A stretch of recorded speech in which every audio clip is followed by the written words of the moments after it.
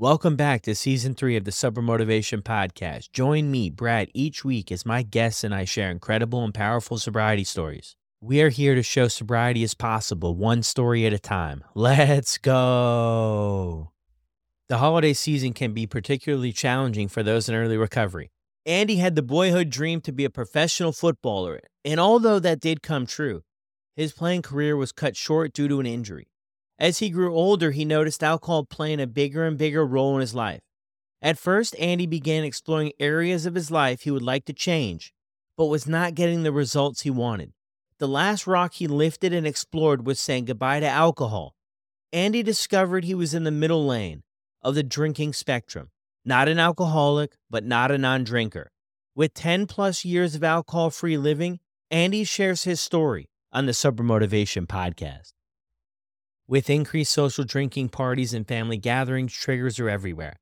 SoberLink is a high-tech breathalyzer device designed to keep you on track. Devices are remote, so you can take it with you on the go, and scheduled tests mean there are no surprises. During each test, SoberLink's facial recognition technology verifies your identity, ensuring the correct person is testing. Your test results are then sent instantly to contacts you've chosen, helping you rebuild trust and stay committed to your sobriety throughout this busy season. Stay sober and rebuild trust this season with SoberLink. Visit soberlink.com/recover to sign up and receive $50 off your device today. And I have to give another huge shout out to our new other sponsor, Charmaine, cooking show host and author of delicious and doable recipes for real and everyday life. Charmaine prides herself on living a drug and alcohol-free lifestyle, and she's also a huge fan of the Sober Motivation Podcast. So if you're hungry for fun, delicious, and doable dishes, Charmaine's collection of over 70 mouthwatering recipes will be sure to please your hungry gang. Pumpkin muffins with coconut crumble toppings, lemon walnut tuna melts, cranberry turkey burgers with sweet horseradish mayo, and grilled chocolate sandwiches are just a few of the fabulous and flavorful dishes you will enjoy preparing and devouring with ease. Check out Charmaine's cookbook today. I'll drop the link in the show notes below to the Amazon listing. I just got my cookbook in the mail, and I can't wait for some time over the holidays to put a few things together. Let's go. How's it going, everyone? Brad here. Before we jump into this episode, I want to wish all of you a happy holidays and a Merry Christmas. I really hope you enjoy yourselves. I hope you're able to remain sober. Be sure to have a plan going into the holidays. If you haven't checked out the holiday special episode yet, I really encourage you to go back a few shows and check that out, where I had 4 other people join me for that special episode. Look, if you want to get me something for Christmas, and I'm not asking for much, but just leave a review for the show. Let people know what you think of it if it's helped you out at all this year. It's been an incredible year in life. And for this podcast, we've done over 100 stories. And I can't thank all of you enough for just being a part of it, for messaging the guests, letting them know you appreciate them coming on here to share their story, because it's not the easiest thing in the world to do. Now let's get to Andy's show. Welcome back, everyone, to another episode of the Sober Motivation Podcast. Today we've got Andy with us. Andy, how are you? Very good, my man. Excited for this conversation. Yeah, perfect. Me too. Thank you so much for being willing to share your story here on the podcast. Absolutely thrilled. And what you're doing is wonderful work, my man. So yeah, delighted to be here. Thank you. So what was it like for you growing up? I think I had one of those very typical childhoods. I grew up in East London, which was very blue collar environment. And I loved it. It was all about my BMX bike, my brothers, football, soccer. Best way to describe that. And yeah, for me, I had a pretty good childhood. I was the sort of typical sporty kid that grew up out on the streets, enjoying myself. And yeah, I got to say, I had a really good childhood. Incredible. What was school and stuff like for you? So for me, I went to a little school in a place called Dagenham, a small school, Catholic school. Again, very working class, let's say. And I loved it. We played football or soccer. That's all I did. It was a time when we actually had laces in the balls. Imagine that. So it was a soccer ball and it was so old. It actually had laces in it. They used to put laces in the soccer ball. So imagine heading that thing with laces. It was tough. But again, it was a real, I found it a wonderful place to grow up in. I was very fortunate. My mum and dad were around, 2 brothers that I adore. And our life was just very much played outside on the streets. And for me, soccer was a huge part of my life. Beautiful. I love that. You played soccer after and everything. Tell Yeah. us about all that. Yeah. So from the age of 10, I signed with a professional club, as you do over here, Leyton Orient, a lower league club. So my path was very much mapped out from a very young age to be a footballer. And I'd fallen into that very fixed mindset with football. I thought I was this God-given talent that was genetically endowed with these physical abilities to be good at sport. And invariably, I was good at lots of sports, but that fixed mindset, I think, can be very rigid at times. And I had to learn to adapt and adjust that because age 16. So I left school really early to go and become a professional footballer. And I realized actually I wasn't that good. I'd been playing rugby more than football. And that really caused me to reflect on my own mindset and realize that I was so far behind most of the other boys in this instance and the men, because you were thrown in with the men. I had to think differently. So I started to do something that no soccer player had ever done. I started to read a lot, self-help and self-development books from a really young age, actually, and biographies of great players. And I learned a lot through that process. And one of the big learns was that actually behind all of this so-called natural talent is actually years and years of hard work, of hard graft. No one was gaming the system. Everyone that looked majestic on that soccer field had years and years of deliberate practice behind them. So that, even though it helped me in those early days in the soccer field, helped me in life, and it still does today. Yeah, no, so much truth to that. I can see it. What does it look like for you? Like, I know here in Canada, it's a big thing for at 16 when you go and you're starting that maybe on your way to professional journey, you move away from home. Was that your experience? I was able to stay at home, which was fortunate. Oh, But what was my experience was it was brutal, right? Professional sport is brutal. And I'll leapfrog a bit now, but I now coach and train and mentor many brilliant athletes. I work with the Professional Footballers Association. In the last 2 months, I've probably trained and coached 100 like top premiership level, international level athletes. Because actually, for many of them, they faced the same issue that I did. I got released and rejected at 18. So I was with that club from the age of 10 till I was 18. And it was like the X Factor. At that point, you had to queue up outside the manager's office and you either walked in that room and your dreams were made or they were shattered. Mine were shattered. They were broken. It was brutal. I was thrown out into the streets with my meaning and purpose gone.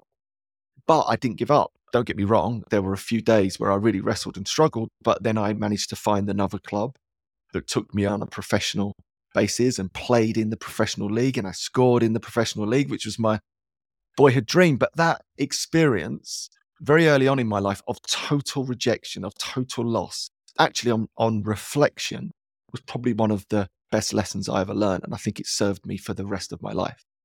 and I'm thinking too, it's when you're younger too, might not have all the skills to go into a situation like that or at any time. If that's the one thing you're working towards to be a professional soccer player, football player, and then that's taken away from you there. That's a very tough transition or very tough spot to be, right? Yeah, and the average age of a professional soccer player is just retirement age is just 27. So they're all going through it, right? In their own way, that loss of self, that loss of purpose, that loss of meaning. It's a pretty brutal time. And that's why we see it. And you'll see it in all Canadian sports, American sports, the same things. Many of our athletes, depression, bankruptcy, divorce within the first few years after their career finishes. That's why I actually do a lot of work with professional athletes now, working on exactly that. We train them in advance of their career finishing to get really excited about what they might do after their playing days come to an end, because it's a massive gap with athletes. It doesn't exist. So whilst I do all this lovely stuff in the alcohol-free space, which is my real big story, I still do a lot of work with great athletes, and I feel very grateful for that. Yeah, that's incredible. Yeah, I think we've all seen those stories, those documentaries of stuff. When was the first time you started drinking? So that was age 13. That was very typical of the environment that I grew up in. And for me, why did I drink? All my friends did it. All our parents did it. It's what we did as kids, right? It was get your hands on some alcohol and then that kickstarted the night. But I think I was particularly drawn to alcohol because I was quite shy. I'm quite introverted. I was the ginger kid that found this elixir that when I had a drink, it was easy to talk to girls. And for me at 13, outside of football, all I really cared about was meeting girls and all the things that you do as a teenage kid. And I found this liquid that I could consume. And then, as if by magic, a lot of that fear, a lot of that emotional anxiety and pain would just vanish. And for my young brain, that was rocket fuel. I'm sure at that very early age, I made a real deep habitual link between what is the trigger, emotional discomfort. I drink alcohol, the routine, and the reward I get is that discomfort goes away and I can talk to girls. So I think my young teenage brain made a real deep habit of that. And I think I kept playing that habit for the next 20 years without questioning it, even though I didn't need to drink to be able to talk to girls and happily married and all those things. But I think very often that's in a lot of people's story. We make this deep subconscious link or habitual behavior somewhere in our teens or childhood or like early 20s. And then we just keep repeating that pattern over and over again, where it once served us. And I can't deny it didn't serve me because it did. We're stuck with something that no longer serves us unless we become conscious of it again. Yeah, you answered the question I was going to ask. Was that a conscious connection? And you answered there that it wasn't for you, because I think that's definitely my story too. It just removed those insecurities, obviously temporarily, but it was worth it at the time to maybe feel like crap the next day, or maybe get in a little bit of trouble to just feel the effects of alcohol and the feel of fitting in and having a little bit, maybe more, we hear liquid courage, right? To maybe have a little bit more courage, because I was relatively shy and everything as well. And I think a lot of people, you're right. We have that connection and we do have it serve us for a point in time. There's not too many people that I've heard it didn't serve some sort of purpose. And I think a lot of people too, maybe when they start out this journey, struggle to really connect the dots on that. But just being honest with ourselves, I think we can get a perspective on why did we get hooked into it.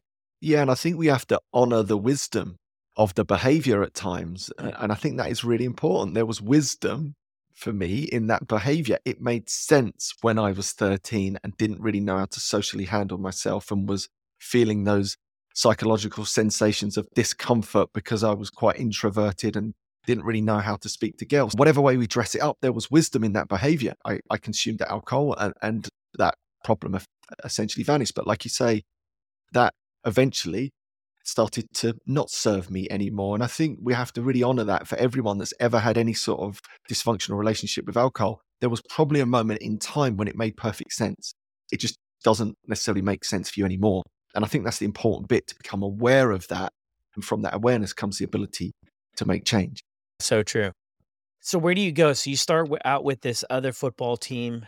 And how does your drinking look throughout after 13 all the way up to 18, 19? Yeah, nothing exceptional, especially when I started playing professional football. There wasn't really time for it. Yes, we'd all go out on a Saturday. It was definitely a part of our life, but it wasn't anything that was really happening midweek at all because we just wouldn't do that. We were too professional for that.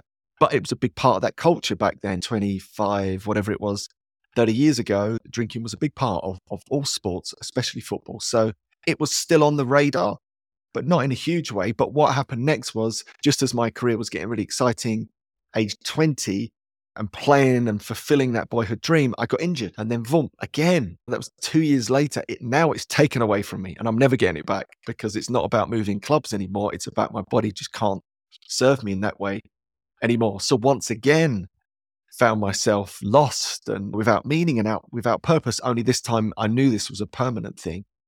So for me, the shackles were off. There was no more games on a Saturday, so I could go out whenever I wanted, but it still didn't escalate to ridiculous levels, but it definitely leveled up a little bit from there. But like most young 20-year-olds, I was out all the time. Was I drinking more than any of my peers? Not really. But were we drinking too much? Absolutely, because who isn't in many social circles? And that was certainly me. So yeah, it started to pick up some momentum. I then went to travel the world with my now lovely wife, Tara, and we went all around the world. And I didn't actually arrive back to London until I was about 28 years old. And I just had quite a good time. I got to admit it. I'm owning every bit of it through that process. Traveled the world and met some really interesting people and did some really interesting things. And then I fell into the world of broking, which is the guys in the bright jackets that scream and shout at one another. You've probably seen them on the TV or the clips. And that's a whole new story, right? That's a different world altogether, because that is a really social world to be in. Yeah. So you traveled all over the world from 20 to 28. Yeah. Really cool. I spent a lot of time in Ireland, which I loved. I played some football out there, but my career was effectively finished. Fell in love with Ireland, fell in love with the Irish people, fell in love with an Irish girl who I'm now married to. My best friends and mates are out there. And of course, that was quite a boozy time, let's say, in that environment. And then we went off to Australia. We lived in Australia for a long while and various trips around the world. And it was a really beautiful time for me. Was that drinking escalating? Yeah. Yes, it was. Was it a problem at that stage? Absolutely not. I was totally functional in every single which way. It wasn't really until the broke-in that it started to escalate a bit. But again, in my story, there is no rock bottom. There is no addiction as I see it. I was a middle lane drinker. I'll get to that in a minute, but that's really important. That's in my story because I think it's slightly different from other people's story. And I think sometimes it's important to hear that you can still get the most incredible, beautiful results by stepping out of that drinking adventure before it becomes something that is majorly problematic, let's say. So many interesting topics that you just shared on there. The one that intrigues me is the middle lane drinker.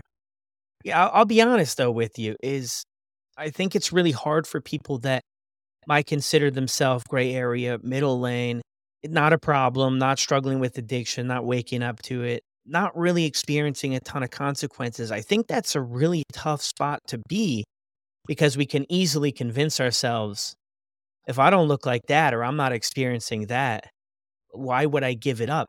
How did you come to that place? What was it for you that made you just reconsider your whole relationship with alcohol? Yeah, and before I get into that, even just to highlight a point you made there, because it's a beautiful one, that the people that I'm most concerned about are the people in the middle lane.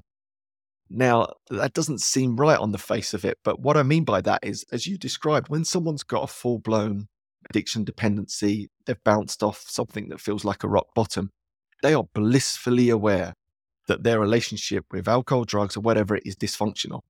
But those in the middle lane, sometimes they never wake up. They never realize that actually those few drinks in the night and in the midweek and a few more at the weekend are the things that are destroying their health, their consistency, that's making them a bit grumpy, that's stealing their ambition, their looks, and they keep churning the gears year after year, decade after decade.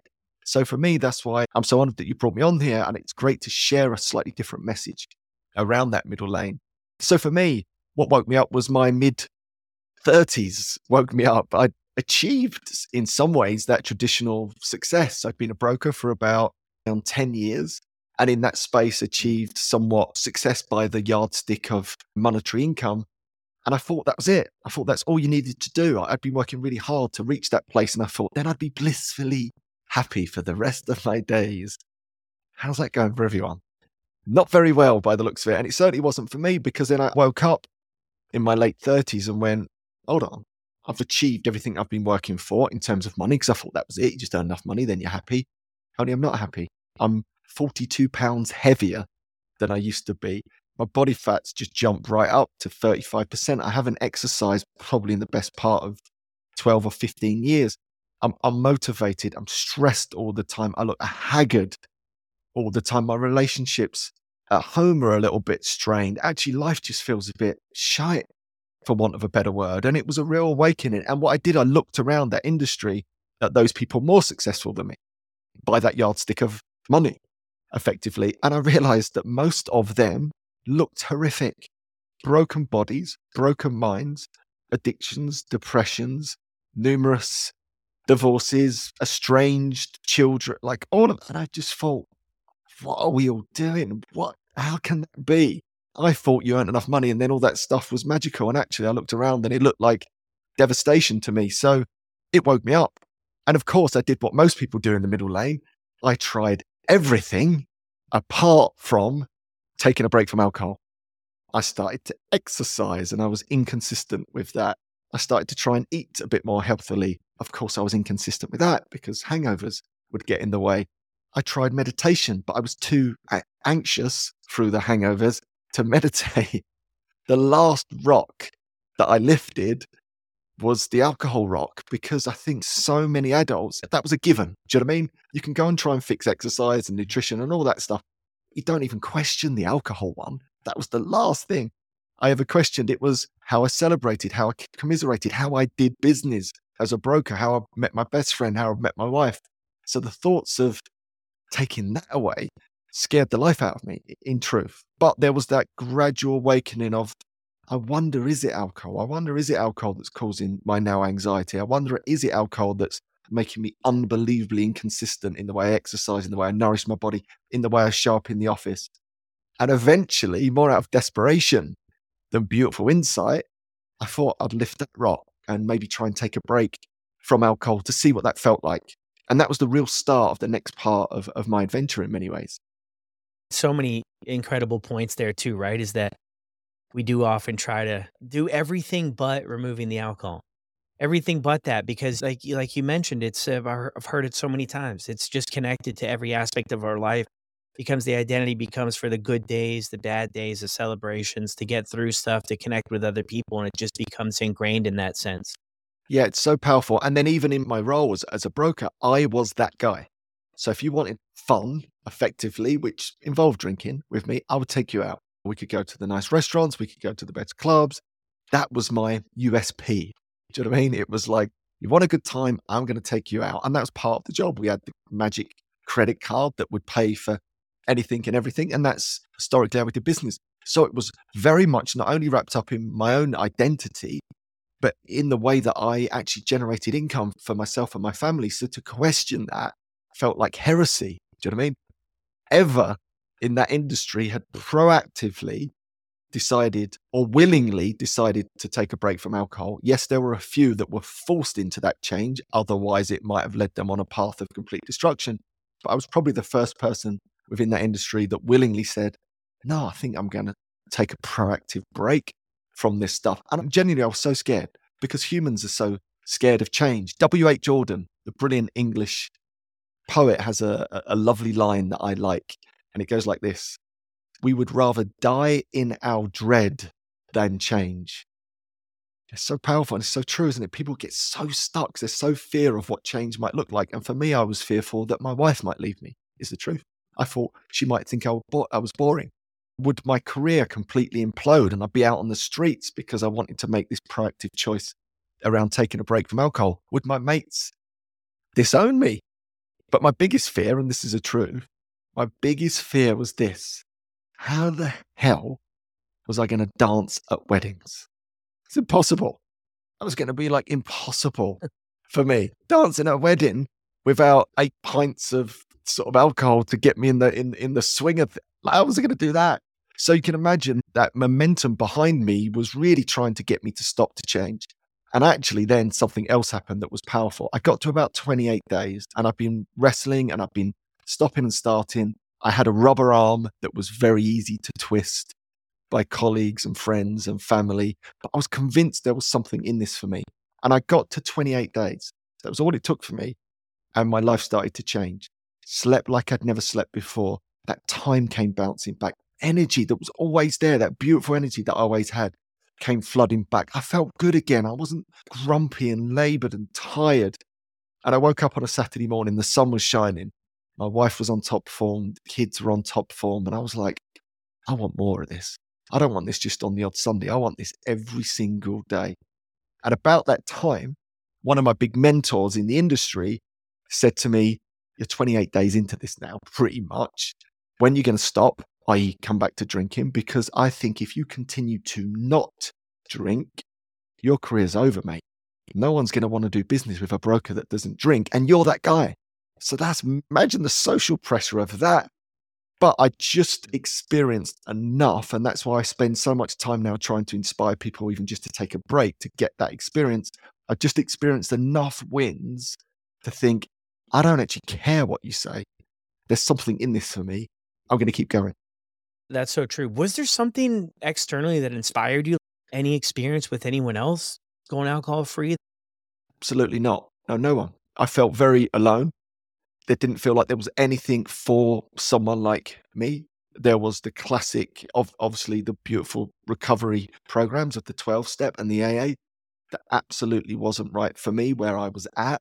That felt like it was the only option available to me. And then outside of that, there was nothing. This is, by the way, and this is 10 years ago. So I'll be 10 years alcohol free pretty soon, actually, which is cool. So there was nothing there. I was all alone, it felt. Of course, I could read some of those great books about those movie stars and pop stars that had a huge rock bottom moment in their life and they'd rebuilt their life phoenix from the flames. But that wasn't me. I didn't identify with that. I couldn't be inspired by that because that just wasn't my story. Actually, one of the books that I read along the way, which is a great friend of mine now, Rich Roll, he's finding ultra, even though his story clearly has much more of a rock bottom approach to it. I identified with his age, what he did after that moment, and went on to be this incredible ultra marathon runner. So that inspired me, but partway along the journey. But no, in truth, it felt like I was all alone. Especially 10 years ago. I mean, now there's so much more conversation about this, but yeah, 10 years ago, I don't even think I ever heard gray area drinking, middle of the lane, or sober curious. None of this stuff was talked about. It was that impression maybe that you had to be at the end of your rope in a sense to really change things. And it's so empowering that we're having these conversations. And I've actually had good handful of people, and a lot of them from all over the world too, about these conversations to where there wasn't this massive rock bottom. And some people do share that maybe there was a vision for more, like they felt like things were progressing, and maybe no guarantees, but maybe the longer they stuck around, then maybe the more consequences that might come in and impact. And a lot of people who did hit rock bottoms, I've asked them the question, when did you notice the switch?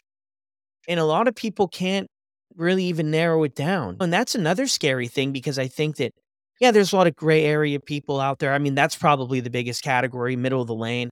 But I'm also thinking back to that question of somebody who might identify as an alcoholic or might have hit massive rock bottoms time and time again. When you ask them that question of when things switched for you, and they're like, I really have no idea. I'm just wondering, do we live in the gray area forever? And I think it's going to be different for everybody. Are we going to live in the middle lane forever? And of course, there will be people who will.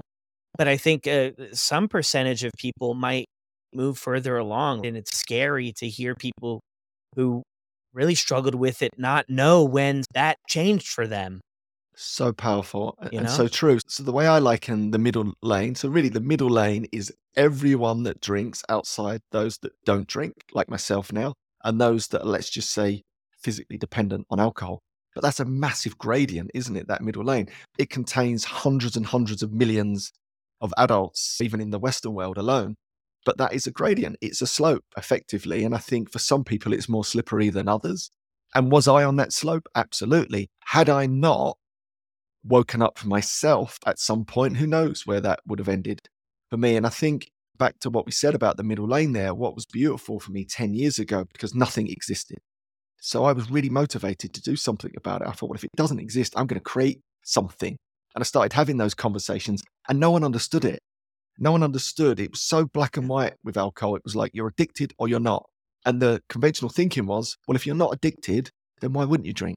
That doesn't make any sense. They couldn't understand it. I went on the number one radio show in Ireland, really in the early days, to talk about this.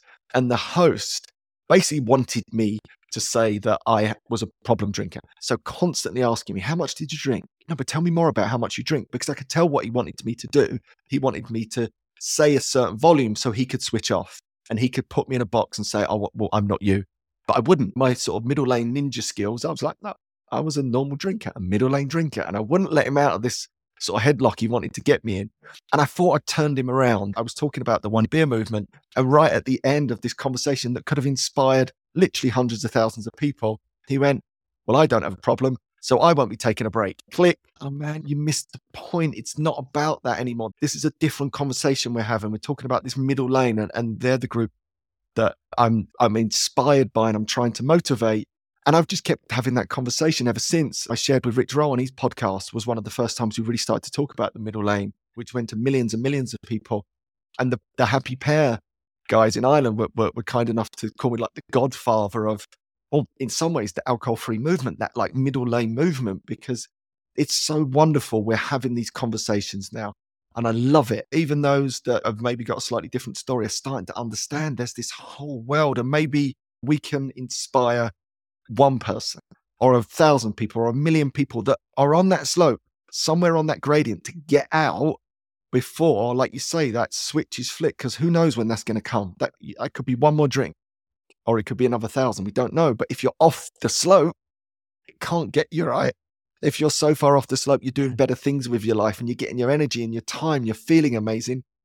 Like my view is, why would you drink? So true. Yeah, it's interesting too with the interview that you're being pushed towards to put a number to it or an amount. And it's so interesting because I always say it doesn't matter about the amount. It matters how you feel about it. And does it align with your goals? If these are your goals, is to exercise every morning at 6 a.m.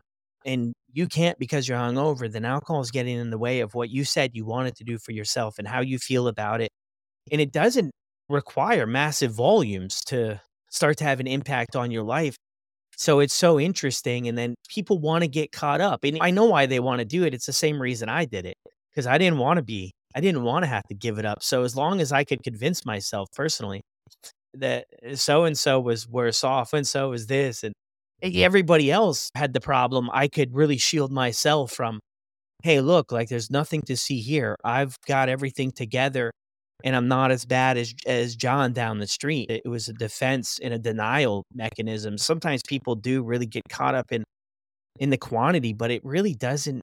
There's just really nothing there. It doesn't matter. It comes down to about our goals in life, where we're headed, and is alcohol getting in the way? It's a yes or no type deal, and then move forward. What was Rich Roll's thoughts on the middle lane drinking?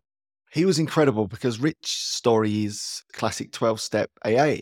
So I must admit, I went into that conversation, and sometimes people can be very passionate about that space and can be very much like that's the way to do it. Rich was the first person that really understood what I was trying to say. He understood that we weren't talking about addiction in that classic sense. Of course, you could argue there's, again, a gradient of addiction, and maybe we're all addicted to something, whether it's our phones or alcohol, but he understood that there was a difference. He understood that what I was talking about was much more prevention. And he helped me articulate that so beautifully, which I was so impressed by because I was a bit worried. I thought maybe it was going to be like, well, I don't understand why you're talking about this middle lane thing.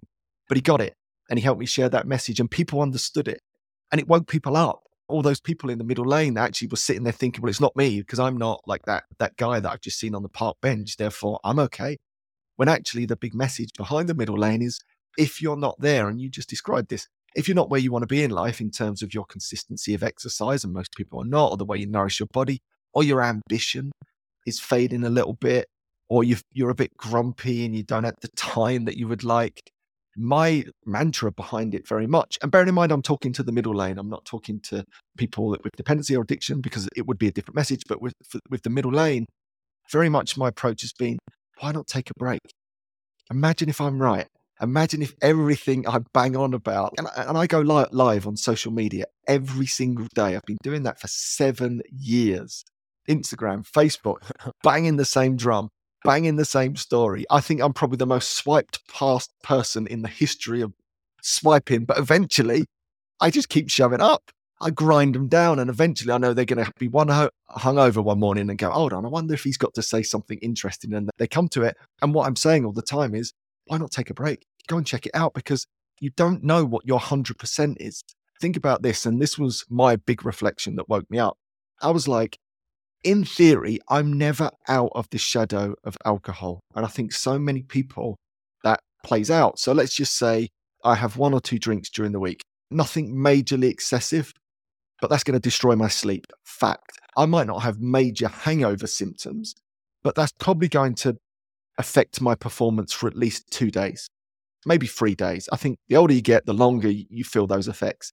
If then I go out on a Saturday and have a few more, like a good few more, that's probably going to affect me for 2 or 3 or 4 days, even if it's the more subtle effects, such as poor quality sleep. And there's a plethora of research around what sleep does to your productivity, your mental health and whatnot.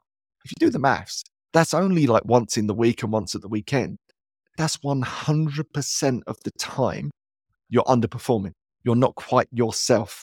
How many people are living their entire life, their adult life, underperforming because of alcohol? And let's just say you go out twice in the week, or you're sitting at home having a couple of glasses of wine in front of the telly every night or most nights. You've never experienced as an adult what it's like to be your optimal 100% self.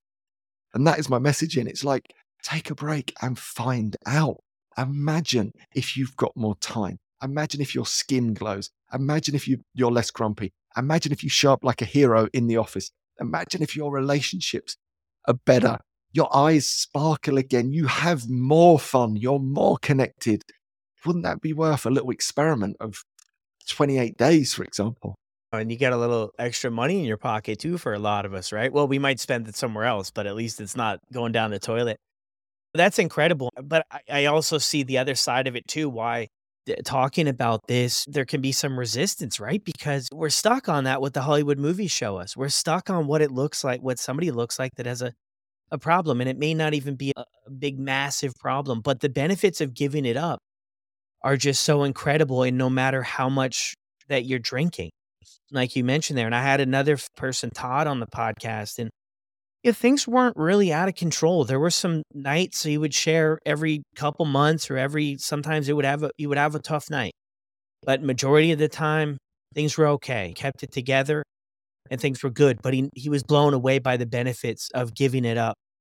And he still is. Years later, what were some of the big things that you realized taking that 28-day break and now 10 years? I mean, that's incredible. What are some of the big takeaways that you've witnessed? Yeah, 10 years is a long break, isn't it? And I'm still going.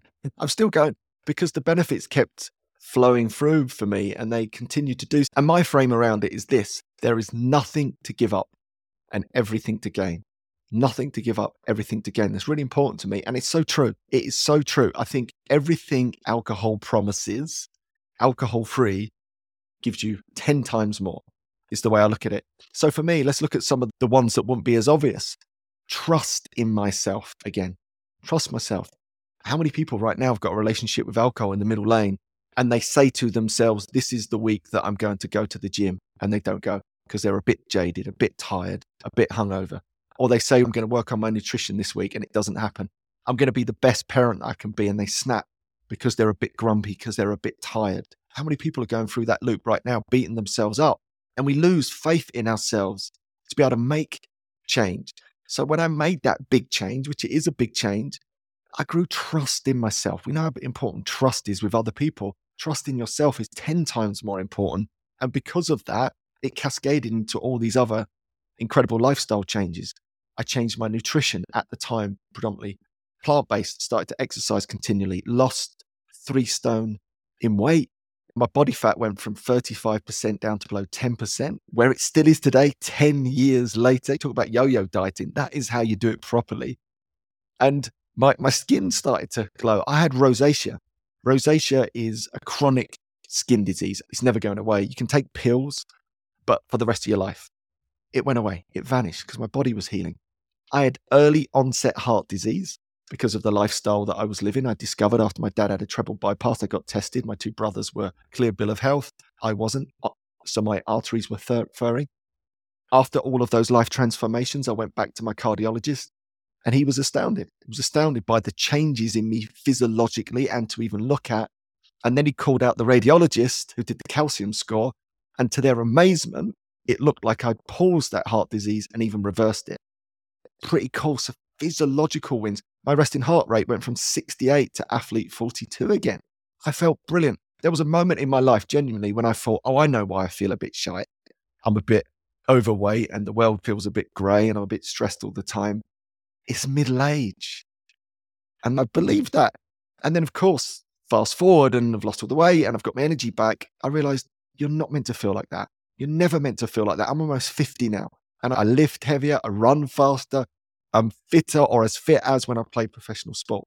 Pretty cool. Like the wins just keep coming through. Confidence. Let's talk about confidence. Alcohol gives you fake confidence. It's not real world confidence, is it? And all it does, it actually shuts down the prefrontal cortex part of your brain, which is the bit that makes you human. So in that space, you feel less fear. So there's no courage in doing things or saying things when you're not actually feeling the fear. Where real confidence comes from is when you feel the fear and do it anyway. As Susan Jeffers says, you build your real world confidence. I think alcohol steals the confidence from most middle-aged adults. I see that all the time. They've lost all their confidence. The only way to get their confidence is to have a few drinks. Imagine the power of walking into a room of doing those confidence challenges. Without alcohol, you keep every drop of it. It's yours. That's why people walk taller. They've got a new energy about them when they come on this alcohol-free adventure. One more, and there's a million I could list off, but let's just do one more. Ambition. I think ambition is really important. I think we have to have a sense that we want to achieve things and do things in the world. Again, big things, small things. I think alcohol's like kryptonite to our dreams. I think it's like carrying around kryptonite in your backpack, and it sucks away that little bit of bounce that we need to go and do the things we want to do in this world. When you remove it, that lovely ambition, that desire, that drive comes bouncing back. For me, it is the ultimate productivity tool. It's the ultimate business tool. Like, it's the ultimate life tool. It is the one thing that makes all the difference. And that's just a few. That's just a few of the benefits. I could carry on. Yeah, those are incredible. And I love that too. And I think it's hard when we first start out. I mean, we hear that from other people, but it's hard to believe that might be our journey too. But it really happens. And that confidence too, that's an incredible point about how when you're not drinking, then you're able to go into those situations, maybe full of fear or insecurities. But as you work through them, you build that muscle. You build that muscle that you're capable of doing hard things, that you're capable of showing up in a different way. And what a blessing to be able to do that naturally and not have to rely always on drink to feel comfortable at the work function or the family events or wherever it is, right? I mean, that and the ambition part too. That's just so powerful just to go after what's important to us in life and to do it. And I'm just inspired by the story that you're sharing too, to where alcohol wasn't necessarily ruining your entire life, but the ability for you to give it up wherever you were on the journey has provided you so many benefits. And that's just so hopeful for people who are maybe going back out and trying to moderate and trying to figure out and trying to do this and telling themselves, well, it's not that bad, or I don't have a problem, or it's not this. This is just an incredible message just to say, if you're in the earlier stages or you're in that middle lane or if you're there on the spectrum, because I do believe things are on a spectrum too, right? Yeah. There's one side where it's this, and then there's one side where you're not drinking at all. And then there's, like you said, hundreds of thousands of millions of people in that middle area. But a story like yours to show that there's so many benefits. I mean, what you're experiencing is incredible benefits and incredible motivation to say, let's take a break. And then you talked a little bit about 1 year no beer. What's that all about? Or what was that all about? So that was an organization that I started. It was a rhyme in my head because I needed some cover, basically, to be able to take a break from alcohol, which is ridiculous, isn't it? It's the only drug in the world that when you try and give it up, you get slaughtered for it. Mm. I certainly did. And most people find that the rubber arm twisted, you get a barrage of abuse for not drinking. That is changing, by the way. And that's a beautiful thing. Having been in this for 10 years, that's definitely softening now, but it was extreme.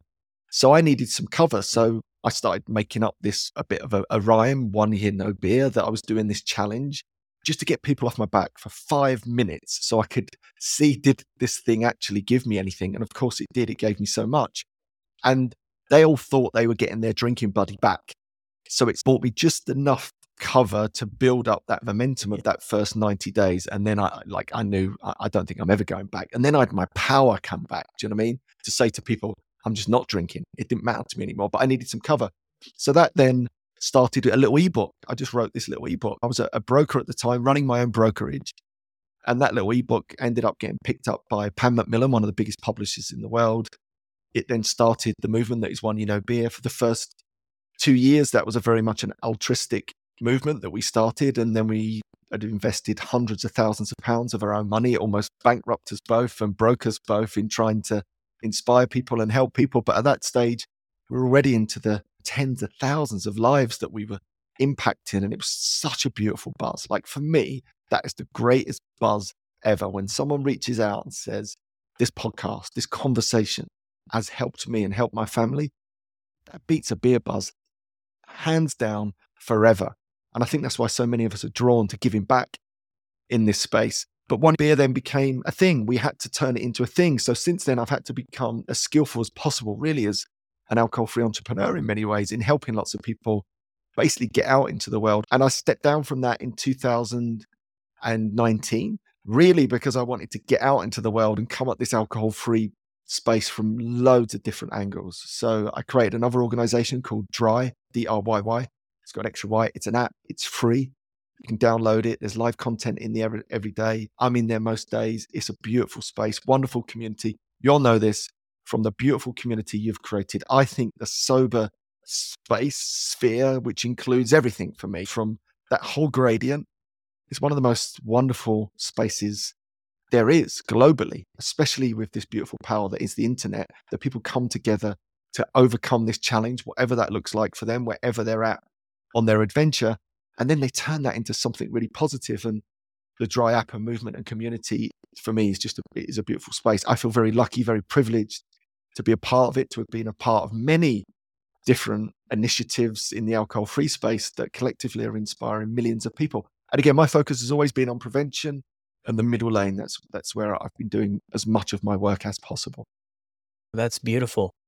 Yeah, and that's grown into something huge to offer people that 1 year no beer. I love how you shaped it up there, right? You had to get people off your back because it's wild to even think that's where we're at. And I think you mentioned earlier, things are improving, the conversations are improving, the research is improving. A lot more information is coming out about the effects of alcohol on our health, on our mental health and everything. And I think that's helping people understand a little bit better. If somebody says they're not drinking, well, it's linked to 7 types of cancer. Well, it makes a little bit more sense, a little bit more accepting. If you say, well, I quit doing cocaine, people are like, good job, like so proud of you. But then if you're like, well, I don't drink alcohol anymore. Yeah, it's some people will all quickly jump to a conclusion of you had a massive problem with it. What was it? Oh, you're an alcoholic, or oh, you had this. And it's great to see it changing, but I like how you put that to where you have to be committed. I think that's actually a great tool for people too. If you're struggling with it and people are really giving you a hard time, you can come up with some of the benefits and be a part of something that's helping you. Yeah. And that's so important for me. So the frame I always put around it is focus on the wins. What does it give you through that period, not on what you're giving up? Because I think that's what can keep people so stuck. Like it kept me stuck for a long while. It's I'm going to lose these things if I give something up. But actually, what are you gaining from it? Have you got more time, more energy? Is your skin looking better? Are your connections better? Are you less grumpy? Are you more consistent in your exercise? You're losing some weight. Like even some of the headlines results that we know from one of the biggest studies on, again, middle lane drinkers taking a 28-day break from alcohol. Professor Kevin Moore run this study. I've interviewed him a few times. Very interesting guy. And the results were staggering. So this is, again, middle lane drinkers just taking a 28-day break from alcohol effectively. On average, they lost 3 kilograms in weight, reduced their dangerous visceral liver fat by up to 40%, reduced their risk of various types of cancer, reduced their risk of type 2 diabetes, improved their cholesterol. I mean, the list goes on to such a point that Professor Kevin Moore said, pretty much quote unquote, if these results were found in a pill form, everyone would want it and it would be worth billions. And here we are in this mad society where, again, it's the last rock that we lift up. We're running around trying to do all these other things. And actually, one of the other things that he highlighted to me, which I thought was really interesting, we've got $1 billion cosmetic industry. People are always looking for the next lotion or potions or fix to look younger and improve their skin. Alcohol destroys the quality of your skin. He highlighted this. He said, people don't realize that. They know it about it in smoking. Alcohol does the exact same thing. So then I liken that and think, imagine those beauty counters in one of these big superstores that we see. And there's all the lotions and potions and there's all this money being invested in them. Do you know what I'd love to do? I'd love a stand right in the middle that says, it's free. I've got the best thing you could ever do for your skin, and your skin's going to glow. Your hair's going to be more voluptuous and hydrated, and it doesn't cost anything. In fact, it'll save you a ton of cash. All you have to do is take a break from alcohol. Imagine how many people are going in there at the moment, buying those lotions and potions and then washing it down with a glass of Vino Calypso and wondering why they're not getting the results. Just take a break from alcohol, see what it does to your skin. I mean, I could wax lyrical about every single area of our life, from our relationships to our health, to our productivity. Don't get me started on that one. Everything gets better for me if you remove alcohol. It's like a superpower. There is nothing to give up. I believe there's another saying, it's a lucky wind that blows the house down. And I really believe that. I think for anyone that's had a relationship with alcohol that's caused you to pause and reflect upon that relationship, and you've found the courage, as hard as that might be, to make a transformation in that relationship with alcohol. And again, I'm predominantly talking middle lane now. That for me is the greatest gift. It could turn out to be the greatest gift you ever give yourself. And I believe for me, it's the greatest gift that I was ever given, that my relationship woke me up with alcohol to a new way of living, a new life, this magical superpower, which who would have thought is to not do this thing that most adults in the Western world are doing. That's the truth. Yeah, it's so incredible. What's the challenges do you feel of getting somebody in the middle lane to consider a 28-day break? Yeah, I think a lot of it is awareness. So if we look at the stages of change model, it's a trans-theoretical model, which I love, and a guy called James Prochaska created it. And the reason he created that, and I like his story, is because his dad was a depressive alcoholic that was basically suspicious of all hierarchy, doctors, so he wouldn't get any help. And then he watched his dad die. He watched his dad die and was incredibly frustrated. He didn't know how to change. So he created this change model so we can understand change. So you've got different stages. Pre-contemplation are most people that actually at the moment have got no idea that alcohol might be the thing in the middle lane that's making them grumpy, that's making them inconsistent, and all of those things.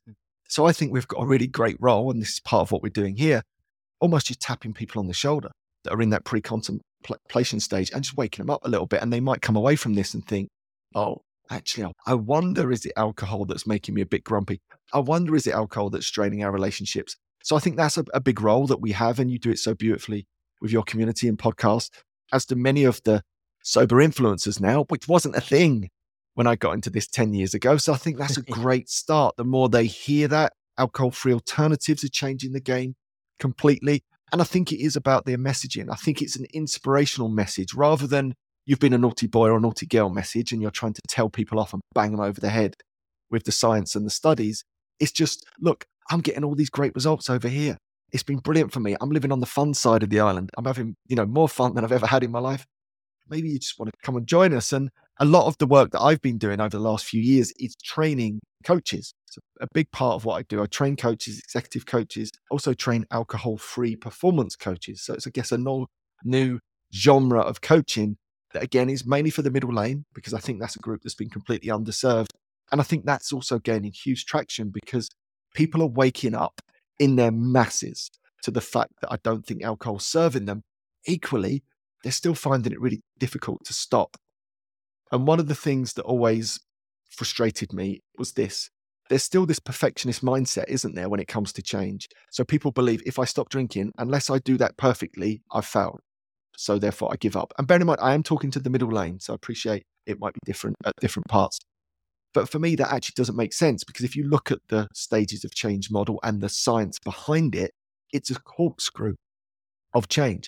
It takes people 4 or 5 times at least before they make long-term change. So even though it might feel like after a blip or a slip or whatever you want to call it, that you've gone back to zero, you haven't, because it's a corkscrew. So there's always upward momentum and progress. So I think we also have a lot to do around that messaging, to take away some of that all or nothing thinking when it comes to change. If I take a drink, take a drug, whatever it is, that's it. In the middle lane, I've failed, I'm useless, I've got no willpower, everyone else is perfect, and then we give up. It's actually, what can you learn from that event? Will it teach you what you need to know? How can you prepare in advance so that next time, if you're in a similar situation, you mark it as a blip and you bounce back quicker? I think that messaging needs to be out there as well, because then it stops people in that mindset of, I'm broken, I can't do it, I'm going to go and hide where it's safe in the crowd at the moment. So for me, that's really important as well. Yeah, I love the stages of change. I used to work at a treatment center, and we would always refer to that. And people would we had to do our seminars on the stages of change, identifying where they're at, and also identifying, if you do plug into the stages of change, identifying what it looks like to get to the next stage, what work needs to be done. And I think it's because people on this journey, they often wonder, like, where am I right now? Okay, I might have 30 days or 60 days or 2 days or a slip, but where actually am I? And I think the stages of change is a great reference to get an idea of where you're at in the whole process. There can be a lot of shame involved with having a slip or a relapse or whatever it is, there can be a lot of shame involved with that, to going back to your community or going back to the group or whatever it is you're involved with, the treatment or whatever it is, and you can carry it. And look, over the years, I've seen a lot of people not come back for some time out of fear of what other people are going to think. And that's such an empowering way to put it. And I always look at it like, if you do the ninth grade and you've maybe failed the test at the end, it doesn't mean you didn't learn anything throughout the entire year. You're still going to learn stuff. And then reflecting back and looking at it is like, what can I learn here to help me on the next time? I really love how you put that, Andy. Yeah, it's so powerful. It's one of the most powerful things I think we do as coaches, is really working on that in advance. And people are almost a bit resistant because they're a bit like, why are we working on the fact that it might go wrong? Surely the whole idea is we make change. And if you understand the stages of change, as you and I do, the misconception is that change is all about action. So if someone like does something obvious, such as quitting alcohol, then they've taken action. But there's a whole gradient of change. And people's change might be that they just listen to this podcast. That could be a great movement along the stages of change in contemplation and preparation before action. So I think everything is change, the momentum that we're building. And sometimes people are not ready. They're not ready to make that change. They haven't contemplated enough. There's a lot of ambivalence in their life. The love-hate relationship with alcohol. I hate it. Never again. Oh, but I quite like to drink with my friends to get over this thing. So I think that needs to be worked through as well. But then very often, I think if you understand that process, you can move someone along, prepare them, and then prepare them in advance for when things go wrong. Inevitably, own it. Let's be ready for it. What are your options if it doesn't quite work out? Do you bounce back quicker? What can I learn from that event? I think by doing that work with someone in advance is some of the most powerful work you can ever do, because change is inherent with blips. I always liken it to a child. When you see a little toddler and they fall over, right? They don't just then give up and go, oh, that's it, I've blown it. Like, I'm the worst walker in the world. I'm just going to crawl on my bum for the rest of my life. Do they? They get up and they fall over again and they wallop themselves and they cry their eyes out, and then they go on their bum for a little while and then they're right, I'm back up. I'm going to go for it again. That's how humans learn. We learn through our mistakes. It's not something to be ashamed of or embarrassed about. And I think if you can take that shame away and that embarrassment away, people bounce back so much quicker. Because as you said, what I found in the early days, I was scared of it. I was scared of talking about blips and mistakes. It was like Voldemort. If you ever watched Harry Potter, like, he who shall not be named, don't mention the slips. Because if I mention it, I'm giving someone license. And then I realized through the science, that was actually terrible advice for me. And then I realized actually by getting it out in the open, people were much quicker to come back. As you described, in the early days of me doing this, people would just disappear. And invariably they'd disappear, I think, because they felt embarrassed, they felt ashamed, they didn't want to let me down, all of those type of emotions. Whereas when it's out in the open, you've just disarmed it. It loses so much of its power. Yes, it hurts when we blip or we slip. But if you've done that training in advance, I think people are so much quicker to go, dust myself off. What can I learn from it? Let's get back on it. Yeah, exactly. Yeah. The sooner the better for it to get back Yeah. at it. And there's no failure, obviously, with all of this. But I mean, I think if we were to come close to maybe the definition of that term, it can only be achieved by just giving up completely forever. For the rest of the time is the only way that I think we won't achieve. I think if what I've seen from people in my own story too is, if you stick around and you just keep showing up, eventually you're going to get closer and closer to where you want to be, and you're going to do the work in between whatever support you're doing and getting connected to a community and being around other people that are going to pick you up and inspire you and motivate you to keep showing up and just love you no matter where you're at in your journey. Good people along the way are going to be honest with you and hold you accountable in a sense, but they're also going to meet you where you're at and not try to drag you up to where they want you to be.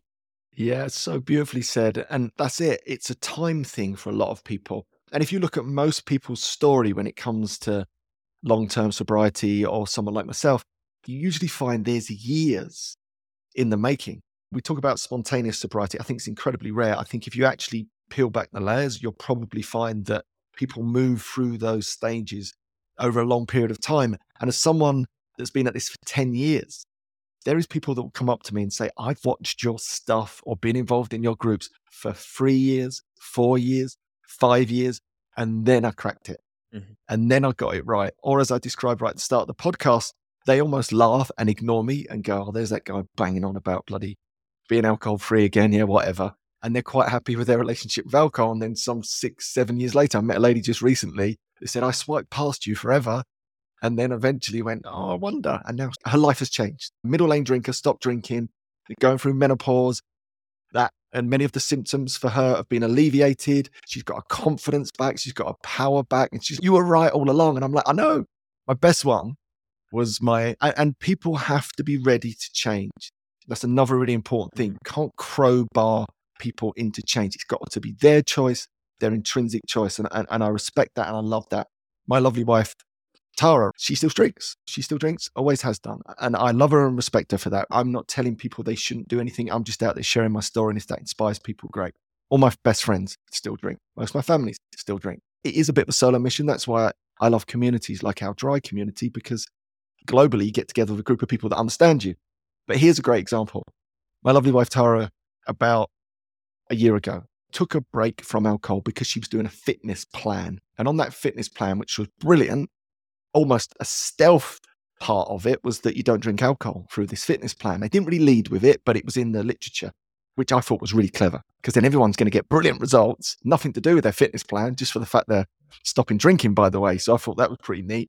So anyway, my wife Tara goes on this adventure and says, do you know what? I'm about 45 days into this alcohol-free thing. I've got a bit more time. Actually, I've just noticed I've got a bit more energy. I feel a bit better. My skin's glowing. Yeah, I think this is pretty cool, this alcohol-free thing. And I paused and looked at her and said, have you not been listening to me?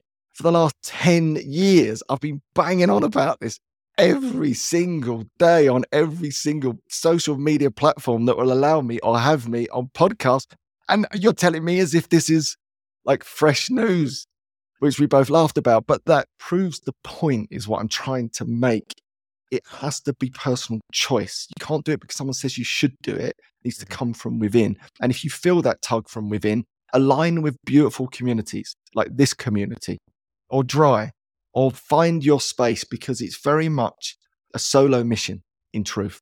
But you will meet the most beautiful people along the way. I love the alcohol-free community. I love the sober space. I've been a champion of it the last 10 years, and I always will be, because I think it's the most wonderful collection of humans that have woken up to something that wasn't serving them. And in that space, I think you genuinely can unlock your best self. That's the adventure that we're both on. That's beautiful. So yeah, that's it. Your wife, that's so funny. So she was swiping on your videos too. Well, hopefully somebody out there is listening, Andy. Yeah, let's hope Or so. hopefully someone out there. But that's the truth. And that, I think that in itself makes this journey so individual, is that getting started journey and coming to that place of just really giving it an honest look and really being honest with yourself about what impact is it having on your life, and is it preventing you from heading to where you want to. And you brought up a lot of the benefits of doing it. If we just look at the opposite, those are the consequences maybe, or those are the other things that we're not enjoying about it. And if those things are getting in the way of where you're headed or how you want to feel or the relationships you want to have, that part of the journey is very personal for sure. We can't just go around and bang everybody over the head with a baseball bat and tell them to stop drinking or get sober. I love that other point you made too about sometimes it's years before, sometimes it's years of trying and not getting the result, but it's like anything else in our life. Very rarely do we do something new for the first time and then things just work out from there forward. Sometimes they do, but often things when we're trying to master new skills or get out of our comfort zone and really try something new, it takes a few cracks. It can take years to do it. So I think that's really important for people not to be down and out on themselves if things don't just fully align first try. Yeah, it's so beautifully powerful. Exactly that. And I think the work that we both do, and showing up and shining our light. And by the way, I think we pass that baton to anyone that is courageous enough or is fortunate enough to be able to show up and shine and be alcohol free. And I appreciate that's very difficult for some people, and we should never underestimate that. But those of us that do and can show up and shine, that sends such a powerful message. Gandhi said it, be the change that you want to see in the world, right? That's how I view it. I'm just showing up and shining it as best I can. And if I can inspire people and collectively, I think we can make a difference. And I really believe about the alcohol-free space community. We're changing the world right now. Like, how many opportunities in your life do you get a chance to be a part of something that is changing culture, is changing the world right now? It hasn't ever happened before. It's happening now. This is the time. The alcohol-free revolution for me is now. You can see it through the alcohol-free alternatives and the drinks. You can see it through the dry Jan participation. I believe in the next 5 to 10 years, alcohol will end up like smoking in many ways. Of course, people will still do it. And I have so much love and respect for everyone's individual choice. Go for it if that's what you want to do. And the same with smoking, the same with drug. That's their choice, not mine. But people will be fully aware and the game will change completely. I've got some massive projects coming up. We've got a documentary coming out as well, hopefully in 2025, which we're working on right now. And really all of these initiatives that I'm creating are designed to just tip that flywheel to such a point, vump, it's going to go. And I think we're almost there. So this is the best time ever to be a part of this. Because for once in our lives, I reckon we're going to be able to look back in a couple of years and go, we were the cool kids. We figured it out ahead of the game. Wouldn't that be something? So that's my plan anyway. And I'm sticking to it. I just saw the other day that White Claw is coming out with, it has a 0%. I mean, they say non-alcoholic, but it's 0% seltzer from my understanding. But when the big companies are starting to move in this direction, then that the writing's on the wall, right? This becoming something people are interested in. And people are going to feel a certain way about big company one day pushing alcohol and the next day pushing 0%. I don't want to get into all of that stuff, but you do see that people are recognizing the change. They see the need for it. And I couldn't agree with you more. I mean, even in Ireland too, I think next year they're putting labels on the cans like they do cigarettes. I mean, change is definitely coming. People are seeing it more for what it is than what it was. And I think it's very encouraging because I'm with you. What people choose to do, I love you no matter what. If that's what you choose to do, a ton of people around me, that's what they choose to do. And I still got nothing but love for them. But I don't know that we've had a fair opportunity to be made aware of the effects of alcohol for a long time. And I do think that the playing field is evening out to where we're now getting the information to where we can make an informed decision. And I think that's all we could ask for. And then people do with it what they may. But I really enjoy that part that we're getting from the information from the people that are a lot smarter than me anyway. They check all this stuff out, the effects on the body. I know how I felt about it. And I know without it, I feel a gazillion times better. So I can get that data for myself. But for some people, they like that concrete scientific evidence and stuff. And I really appreciate us getting some more of that. It seems every week or every month. Yeah, and that's the difference. I always say I'm not anti-alcohol as such, but I'm very pro-awareness. And right now, most people in the middle lane are unaware, completely unaware of alcohol's relationship on their health and productivity and all the things we've mentioned in this podcast. I just want people to be aware. Like they're fully aware around smoking, aren't they? The world, the Western world is fully aware of the effects of smoking. If you choose to smoke, brilliant, go for it. But you're aware. I'd say the vast majority of people who drink right now have no idea because they're making the assumption if I'm not in that addiction space, then I'm fine. And the truth is you're not in every area, not only physiological, psychological as well. So I think we've got a big role to play, but culture is shifting. And if I can just touch on something that happened to me recently in Ireland, just quickly, I went to Ireland, my lovely wife, who is Irish, and we went to a pub, best pubs in the world in Ireland. I love going to the pubs. Why wouldn't I? Sat down. I said to the lady when she came round, what do you want to drink? I said, I don't drink. I haven't had a drink for 10 years. She went, brilliant. We've got loads of alcohol-free alternatives. Do you want a Guinness, 0.0? And she listed them all off. And I had a drink. Great start. Then I looked at the bar, a traditional Irish scene. There was an old guy in his late 70s propped up at the bar in front of a Guinness. Go into any pub in Ireland, you will see that scene. And also something very common to pubs in Ireland. You'll see 2, maybe 3 generations in that pub. It's a place of connection. It's a place of community, very much in Ireland. And in walks the son, because he looked like the dad. The son's probably my age, late 40s, 50. Sat next to his dad. Again, a very typical scene that you may have seen, almost passing on that baton, right? When the old man passed away, you could imagine the son in that seat. He orders his Guinness next to his dad. And the Guinness comes out and something beautiful happened. No one else noticed apart from me. It was a Guinness 0.0. And right there, I got goosebumps because I was like, that is a cultural shift. That son was able to be in a pub with his dad, but break the chain.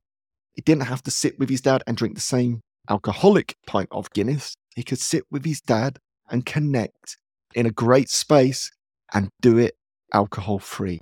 That's a cultural game changer right there. And for me, that's a sign of the revolution that's happening right before our eyes that I'm delighted that you're a part of, and we're doing our little piece, my man.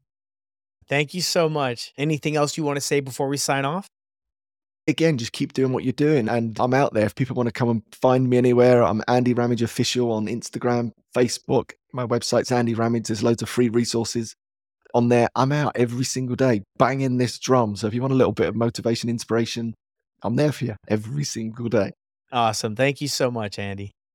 Well, there it is, everyone. Another incredible episode. Thank you, Andy. Extremely grateful for you coming on here and sharing your story and expertise with us. And I'm really glad we had this talk about middle lane drinking. Some people might be more familiar with the idea of gray area drinking. I think there's a lot of similarities. It's not that you don't drink or that you're dependent on alcohol. You're falling somewhere in the middle. There's so many people, and Andy does an incredible job to share the benefits that he experienced even by going alcohol free, even being in this space, because I think that that's sometimes the spot, right? If something's not causing us a ton of pain and a ton of consequences, will there be benefits to quitting? And my goodness, we just heard a ton of them. And I think even in Todd's story, a couple episodes back, is the kind of stuff he talked about and he shared about, and the experiences and benefits that he's noticed is just incredible. It surprises him every single day. Thank you, everybody, for hanging out this year. We'll have a couple more episodes before the new year actually starts, but I really appreciate each and every one of you, especially those of you that make it to the end. Thank you so much. I really do some hard work on putting this show together, 2 episodes a week. There's not many shows I know that put together 2 almost 1-hour episodes per week unless they're big and they're famous and they have a team of people who do it. But I really enjoy it, and I feel like I've grown so much since this show started. And I've just really absorbed so much information and so much insight from all of these guests. No matter what their stories are, how long they've been sober, everybody brings an extremely unique perspective to things. And I've learned so much. It maybe more in the last year than I did in the previous 5 years about this topics and about people. And I honestly love nothing more than to connect with people and hear about their stories and how they were able to get out of the cycle and to change their life. And a lot of people are now giving back and wanting to help others, and they are helping others. So thank you to all of you, because it wouldn't be possible. We're closing in on 1 million downloads in a little over a year, which is incredible. Let's keep things going. Share the show with a couple of friends if you feel like it might be helpful. Stay connected over the holidays. Have a good one. Stay busy. Have a plan. Stay connected. And if you need a community to be a part of, join us over at Sober Buddy. There's some of the members there, incredible, and they're hosting some groups on Christmas Eve, Christmas, New Year's Eve. I'll be there New Year's Day. Come and join us and hang out for some of the support groups and meet this incredible community of people that you hear me talk about all the time. It changes everything. Being part of a community and feeling like you're not alone on this journey, and people you can talk with and be honest and vulnerable with that will support you and that will do the same is incredible. So come and check us out on the Sober Buddy app if you want to join some of the support groups, and I'll see you on the next one.